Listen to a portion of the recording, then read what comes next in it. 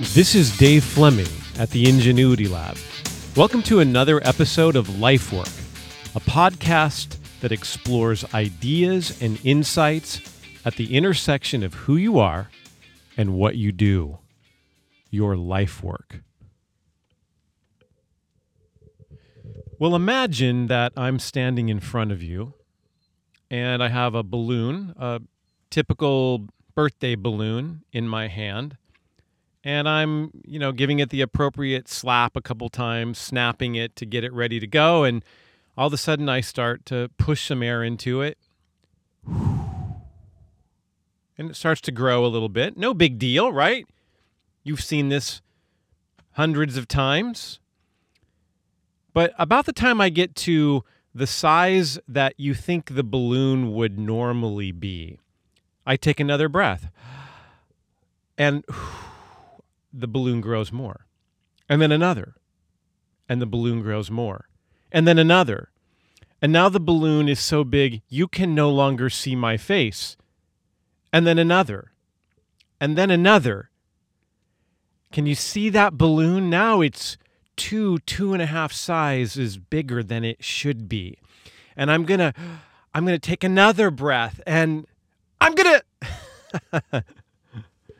Have you ever had that experience, either yourself blowing a balloon up or watching someone else blow a balloon past what it probably ought to be filled with air and getting nervous, afraid that it was going to explode near you? It's a great metaphor for fear. Fear grows. Left unattended, fear grows. And there's a lot to be fearful of right now in the world with the coronavirus and the unprecedented ways in which we are appropriately taking steps to stop the spread of this virus. There can be fear attached to it. There's fear because it reminds us that we're frail. Something we can forget during the course of everyday life when things seem to be going, quote, normal, close quote. And then all of a sudden something comes along that can absolutely stop the world. Not stop you, not stop your neighborhood, not stop your city, not stop your state, not stop your nation, stop the world. And that has some, that's big. And that can cause us to realize fear. And then all the personal things that are going on in our lives right now. And so it's so easy to be overcome by fear, overwhelmed by a sense of anxiety. So today, I just want to remind you of 2 or 3 actions you can take when you're in fear, when you're feeling fear, and when you're not feeling fear, to help manage anxiety and the fear that often overtakes us. Some fear is okay. Fear can be a really good thing. Fear of stepping out in traffic when cars are coming. Yeah, that I'm all over that. I'll take that kind of fear all day long. But then there's a kind of fear that grows, like the balloon, around something like the coronavirus. Are you taking all the precautions you can? Are you social distancing and not going to public spaces where there are a lot of people and keeping your head down at the grocery store and getting home and working remotely and washing your hands at least 20 seconds with soap and warm water and sanitizing down counter spaces? Are you doing all that? Then that's all we can really do. That's all we can really do, but the fear can still overtake us. I feel it sometimes just welling up in me. And then I think about my family and other parts of the country and my elderly parents. And, it's just, there's a lot, isn't there? So here are 2 or 3 things you can do to manage fear. Number 1, I'm going to demonstrate the first one.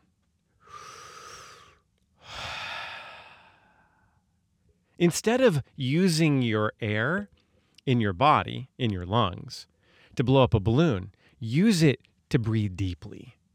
Breathing deeply is magical. I've really tapped into this at a deeper level in my own life recently and found it to be a tremendous reducer of fear and anxiety when I start to feel it come. Just do it right now. Just do it with me.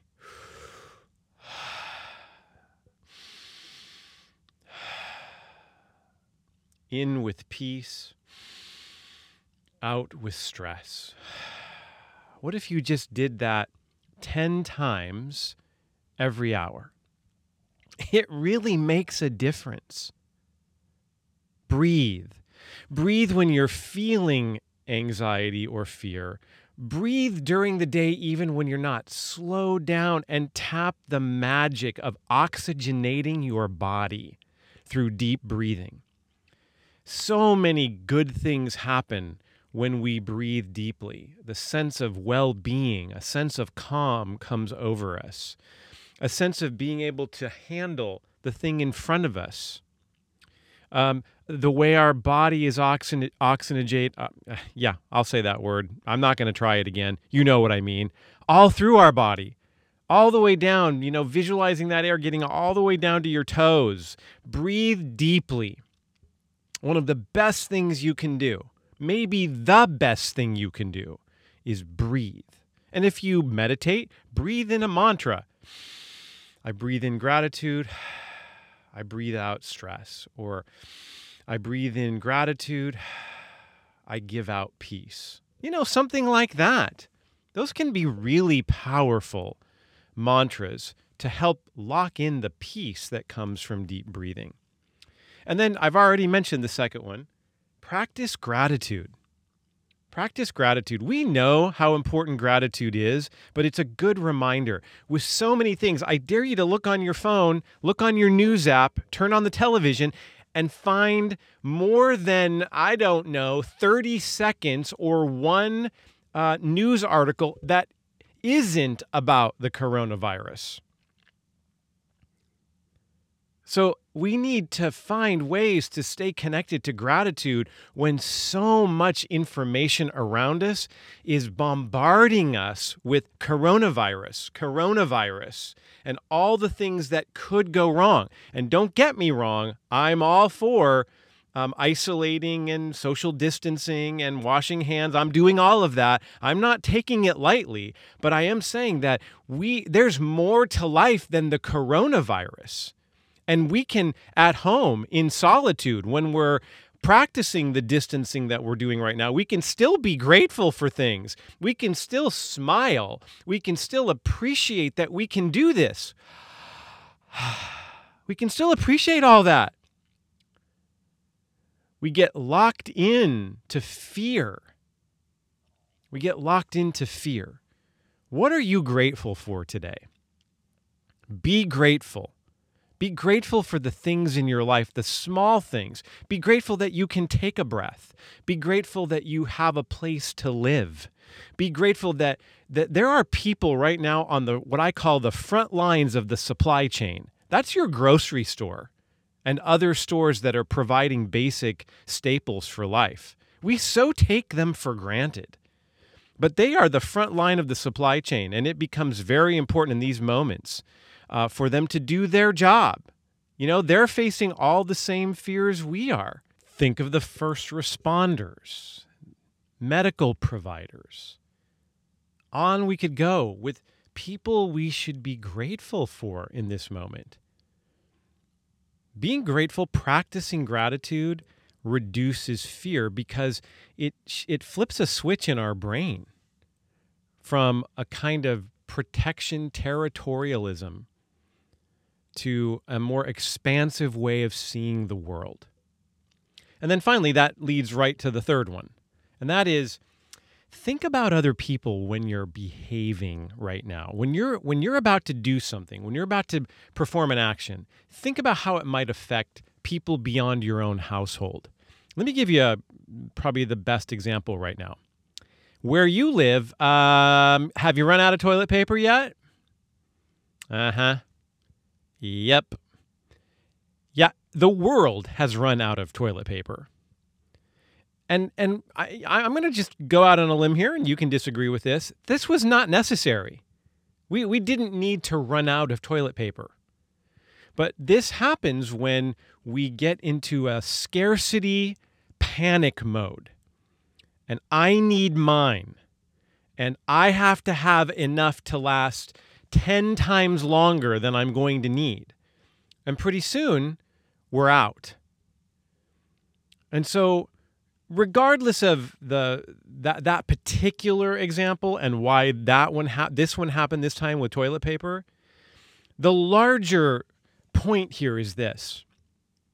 Think about how your actions are going to affect people beyond your own household. Next time you're at the store, do you need 72 of those, or would 2 or 3 do? How is it that my behavior during this time will affect other people?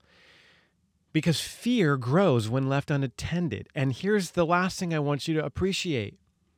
When I'm afraid and it starts to grow in me, then guess what? It becomes a virus too. And it becomes a virus that spreads fast. And pretty soon, there's global panic. And we've seen that. Now, we've also seen some really smart and very, very intentional ways of trying to stop the spread of this virus. And that's good. That's good. Everything that we're doing, we should be doing. And we should be vigilant. But panic and vigilance are not the same thing. In fact, panic will disable vigilance because I go into that lower part of my brain where I'm just not able to even think straight. Think of other people before you do what you're going to do. How will it affect the larger society around you? And maybe that will help you reduce your fear and think of the collective. That's important. Breathe, number 1. Practice gratitude, maybe while you're breathing, number 2. And then finally, have empathy toward other people.